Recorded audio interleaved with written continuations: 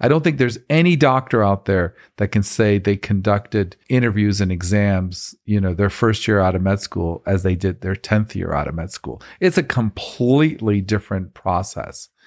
Your ability to make people feel comfortable and understand processes because you've had that experience and you've added that art of medicine to your style or to your repertoire can make a huge difference. Dr. Jonathan Bakhtari. You can see it. I mean, it's crystal clear. I think it's going to really revolutionize things. Which is a big game changer.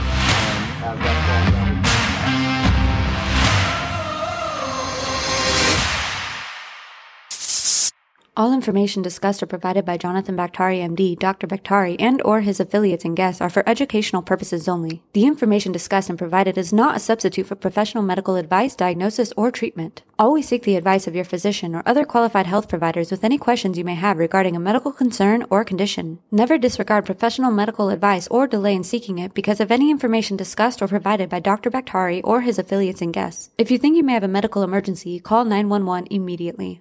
So welcome to another episode of Bakhtari MD. I'm Dr. Jonathan Bakhtari, and today we're going to be talking about people who want to become doctors. So you want to be a doctor. So that's what we're going to cover today. And there's a lot that goes into it. So, the one thing I want to talk about being choosing to be a doctor is literally to choose to be a doctor is a decision you need to make realistically when you're 18.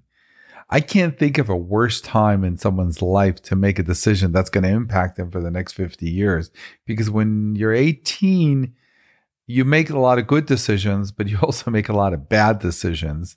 It's probably not a stage in your life where you can really relate to what you're going to want when you're 28 or 38 or 48.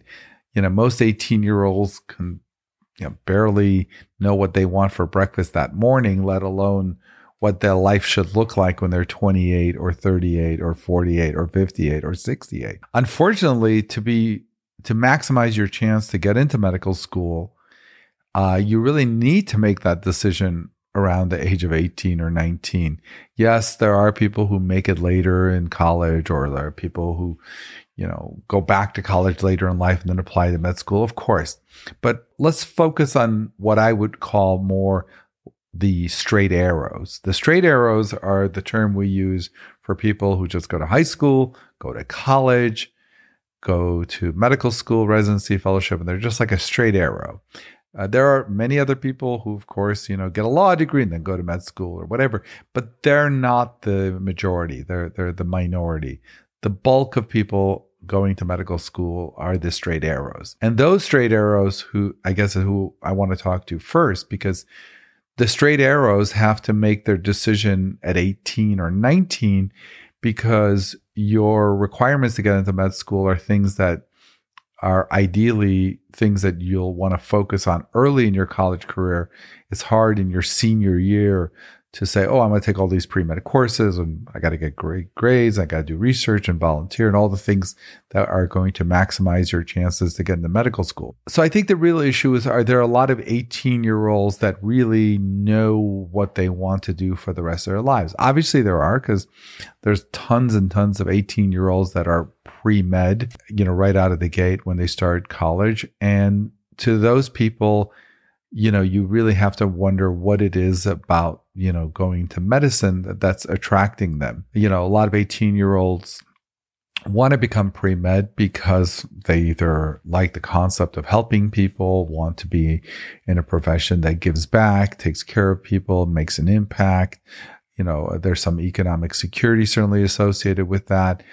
So there's a lot of attractive parts of medicine theoretically. And of course, there's some downsides, which maybe at 18 is not clear to some people, especially if they go into medicine and choose a specialty that requires a lot of their time. The sacrifices they're going to have to make in terms of family life and other sacrifices throughout their 20s and 30s and beyond are things that they need to factor in. So I think, when you're 18 years old and you want to figure out what you want out of life in your 20s, 30s, and 40s, you have to factor in, what is really going to make you happy. And now choosing medicine is obviously a very gratifying career. Some people call that a calling from God. You are able to really impact people. So what I want to do in today's talk is let's talk about what going into medicine really will mean for you. And then let's talk about some of the downsides of going to medicine. Not that this should dissuade you, but that you should factor it in. So let's talk about medicine in general. So if you're pre-med or you're thinking about becoming pre-med, one of the amazing things about going into medicine is it really is a privilege and an honor to be a physician and to be a healthcare provider. There's very few other professions you can think of that, someone would come in and within a few minutes tell you intimate things about their lives or things that are going on in their bodies, or to, partially disrobe, let you touch them and examine them.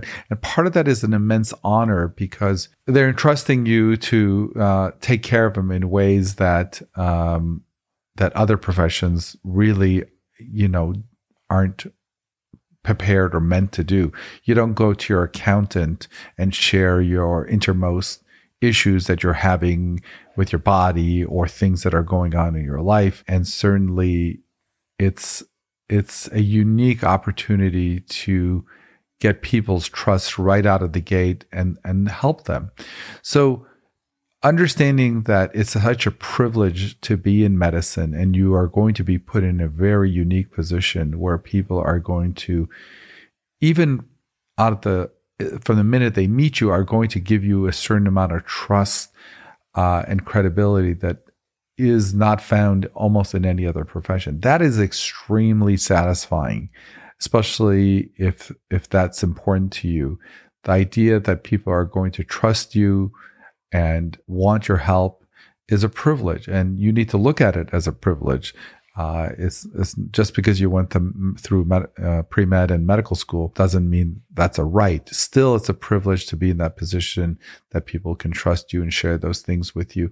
And also you can make an impact on their lives depending on how committed you are. You can literally make an immense difference on people's life, and not only how you help them medically, but how you serve up the information, how you present the information. I can't tell you the number of times where people have told me, I went to that specialist you referred to me, and boy, oh boy, after talking with him, I had a whole new perspective. It didn't really change the diagnosis. It didn't change, what the treatment plan was, but it gave them a certain outlook, depending on how hopeful, how much care that was conveyed. It can make a huge difference. So these are some of the amazing upsides of becoming pre-med and becoming a doctor, that you will be in that position to, earn people's respect and then also have an impact on their lives. There was a study that I once saw that was amazing. It talked about, if a doctor simply mentions in their visit, which is unrelated to, for example, smoking, but if they mention in passing, hey, you should quit smoking to their smokers, a significant portion of people will stop smoking just because their doctor said it in a conversation unrelated to that visit. Same thing with doctors who don't say it. If you don't say, by the way, you should quit, you smoked, you should quit smoking. People say, well, I went to the doctor, he didn't bring it up and I'm smoking. If it was really important, he would have brought it up. So I'm going to continue to smoke. So it tells you that even, a side comment during a visit can have a huge impact on patients. And also you have to be very careful with the words you choose because of that. One of the things I teach my medical students is, especially if they've done other things before they've gone to medical school, is people in a doctor's appointment are hanging on to every single word you're saying. Literally, to how you phrase something is exquisitely important. Saying the exact same thing 3 ways will have 3 different emotional results often on people. There's a Seinfeld episode which always stuck with me that had to do with doctors. And in the Seinfeld episode, I believe George has some sort of mole that he's worried that it might be cancer and he thinks he's dying. And he goes to see a doctor and the doctor says, well, I don't know what that is, but, we'll do a biopsy. And then George comes back and says, oh my gosh, it must be something horrible. Because it's horrible because he didn't say, get out of here. That's nothing. Yeah, it's probably going to be nothing. We'll just do a biopsy. So, I mean, just saying we'll do a biopsy without saying, get out of here. Don't worry about it. It just shows you that even, lowering the temperature in a room by adding an editorial comment, not to say you're not going to do a biopsy and you're not going to, but that episode, for example, really highlighted to me what I know from everyday experience, which is how you serve up the information is almost as important as what the information is. That doesn't mean you need to mislead or downplay things that aren't important, but simply even when they are important, to serve it up correctly. And this is why the art of medicine is always brought up in terms of medicine's a science and it is an art. I don't think there's any doctor out there that can say they conducted interviews and exams, their first year out of med school as they did their 10th year out of med school. It's a completely different process.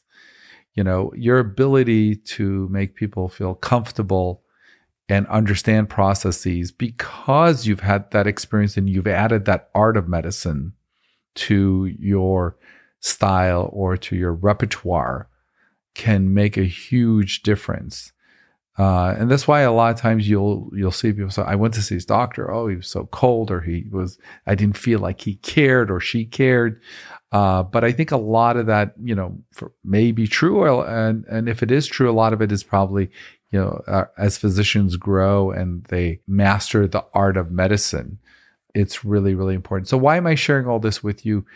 Because this is the stuff that the amazing stuff you will have to look forward to. But in looking at some of the downsides, of course, I think, maybe 20, 30 years ago, there was this sense that if you became a physician, you'd have a lot of autonomy, be your own boss maybe. And I think that is probably the thing that's really going away really in an amazing, rapid way. I mean, the idea that physicians graduating anytime soon will have that kind of autonomy where it's their own practice. They'll be able to set their own style, their own schedule, see the kind of patients they necessarily want to see or don't want to see, or practice a certain way, or, have a certain philosophy of practicing. Yes, maybe within a limited fashion. Of course, every physician has his own style.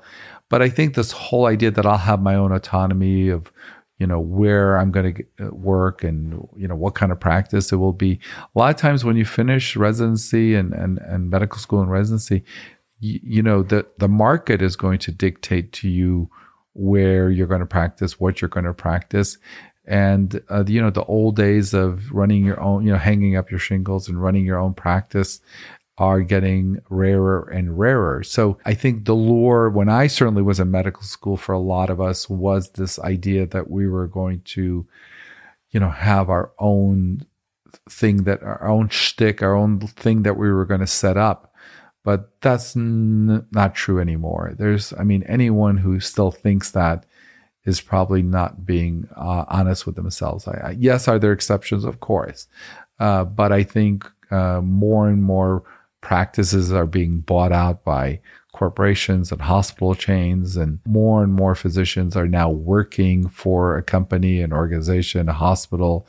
The likelihood that someone graduating tomorrow is going to be able to hang up their shingles and work autonomously is less and less. And even if you were able to do that, and you hung your own shingles, the ability to choose exactly how you wanted to practice is a lot of times removed by a different method, which is the contracts you'll have to agree to with different insurers, where they will basically on some level give you less autonomy than maybe 20, 30 years ago.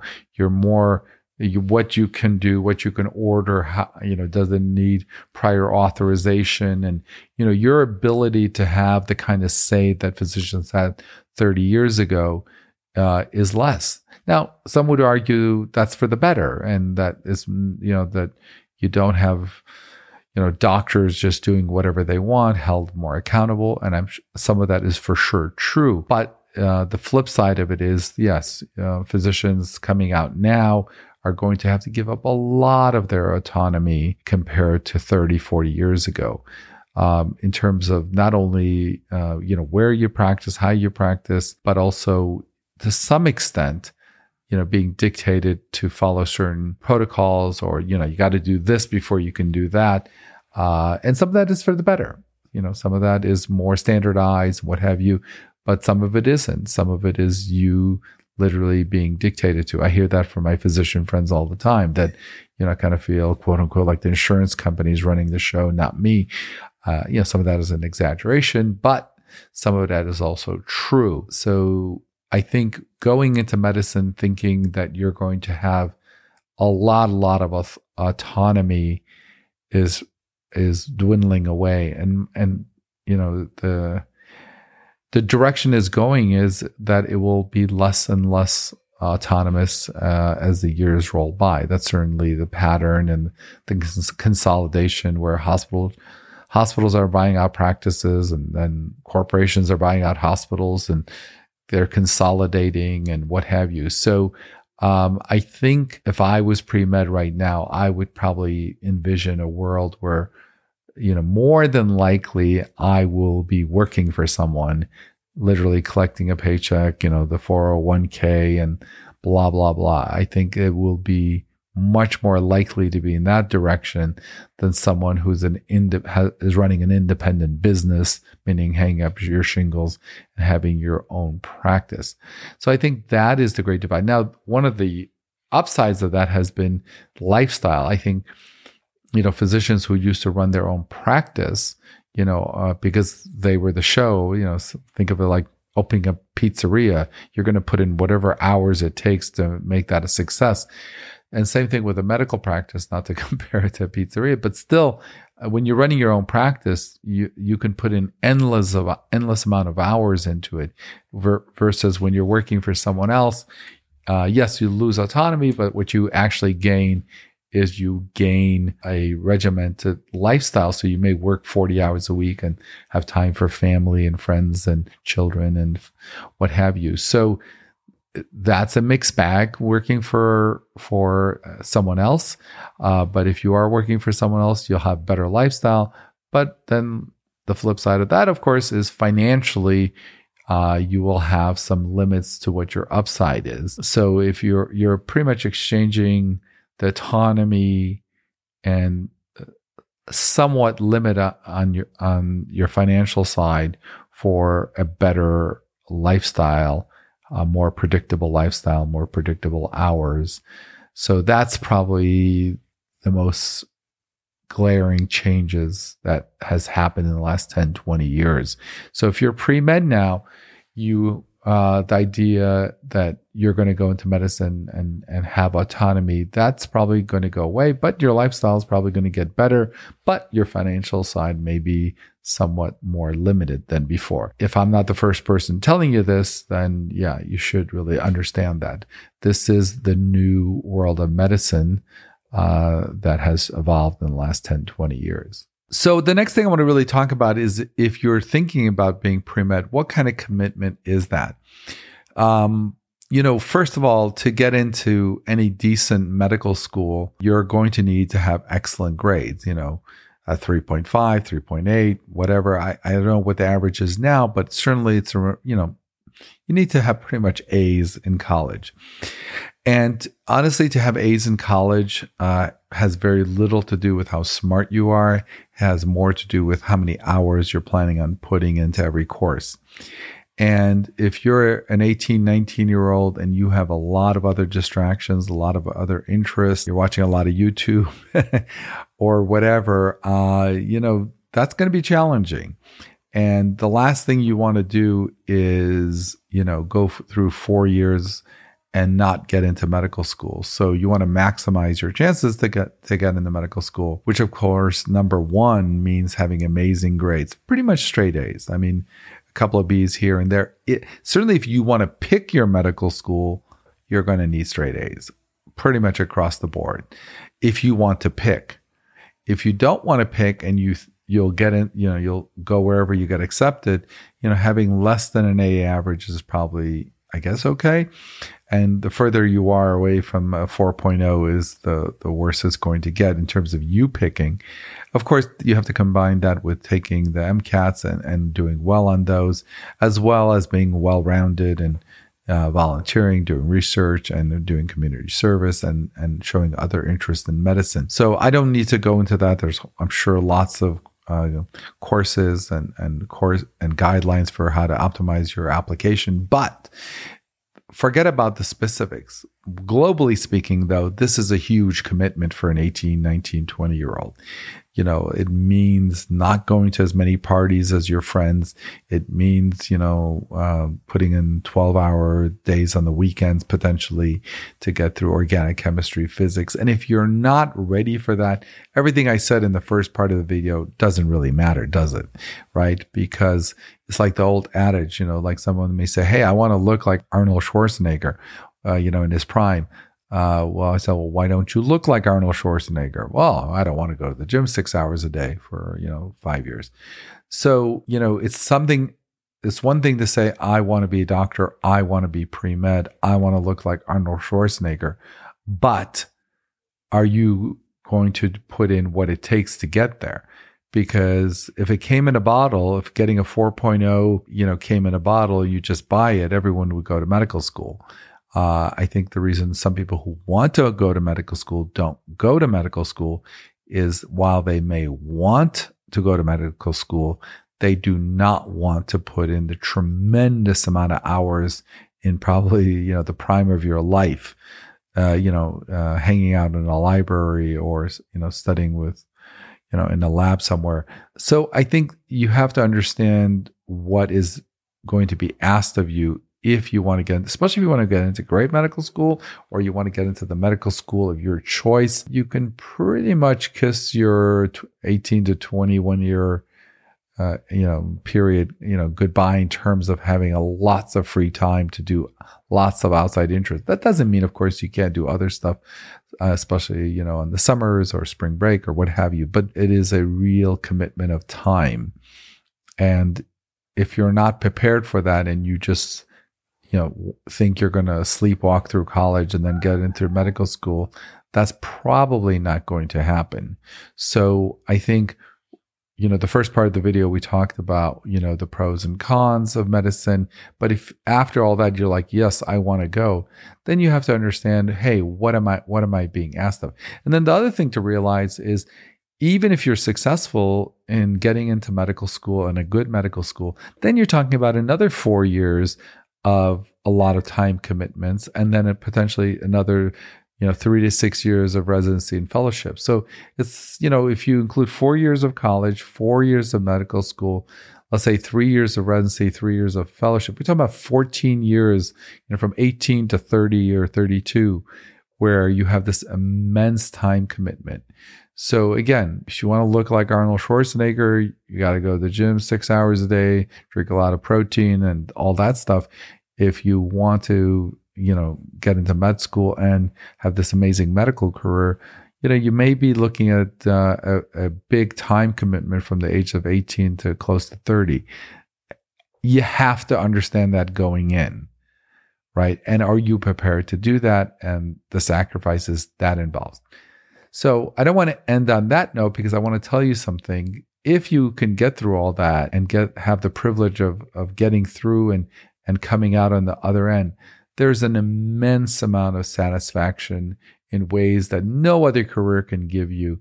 There's nothing else like saving a life, making an impact on someone's life, altering the course of people's lives in ways that you can't even begin to imagine. You can't even, I wish I could tell you the hundreds and thousands of times patients, family members have come up to me and said, you or another doctor I referred them to really changed everything for them. So there are few other professions that allow you to have this impact.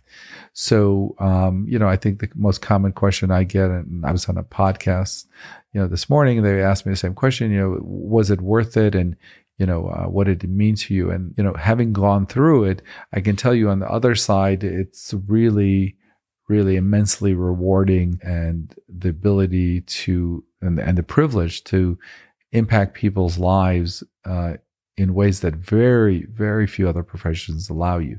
Yes, are there good CPAs that, can make your life easier? Yes, if you find a good,